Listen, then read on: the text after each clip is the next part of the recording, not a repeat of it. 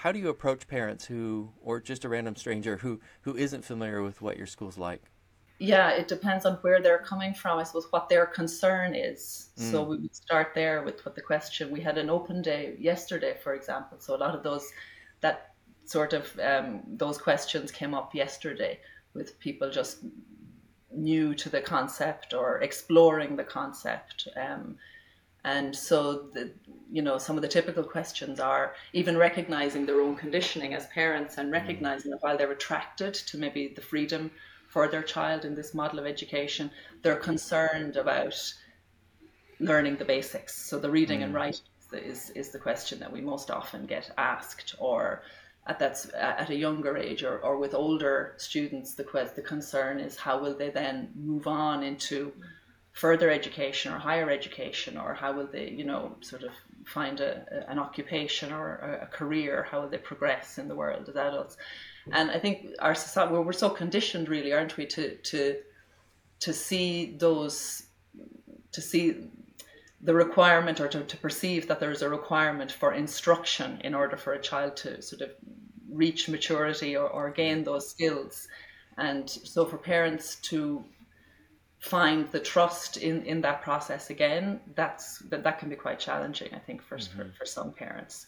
So really what we do is, I suppose, listen to their specific concerns and Mm. then try and address whatever their concern is by showing them examples of how that's done differently, or how in our experience, or what we've seen, or how we see children grow and learn in other ways, and try and challenge or get underneath some of those assumptions that our Mm. society has conditioned us to believe. Right. Right. I think we use some kind of helpful analogies as well sometimes.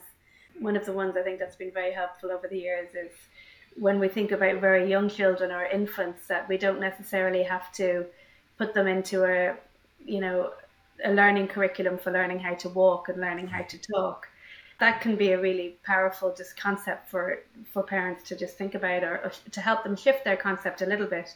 But that for some reason at the age of 4, we think, or we're trained, or we're conditioned to believe that at that point children can't have agency over their learning anymore, and all of a sudden they need an adult to tell them what they need to learn, and how they need to learn it. So those kind of things that kind of maybe open up the concepts of education a little bit for parents have been helpful, I think.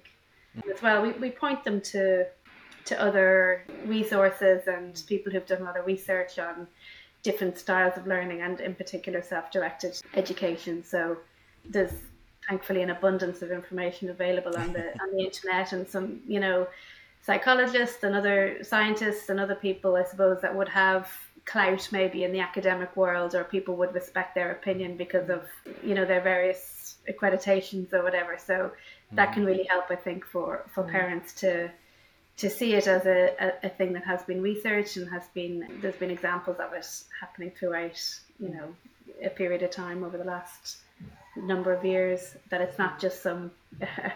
completely left field experimental. What's also been useful, I think, is other parents. So as we've Mm. grown, we're only in existence 6 years now in this school, but already there's a community, and so there are Mm. parents with some experience, and their children are growing up in this model and in this school, and that's really helpful for parents to share that kind of experience with other parents with younger children, or with older children who have these concerns. And I think that lends confidence. People can Mm. gain confidence from being part of. They're not alone, and so it can feel less isolating, and it's shared. So I think Mm-hmm. that's very helpful, certainly here.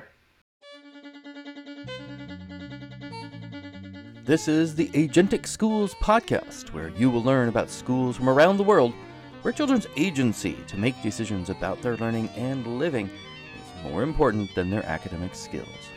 I'm your host, Don Berg.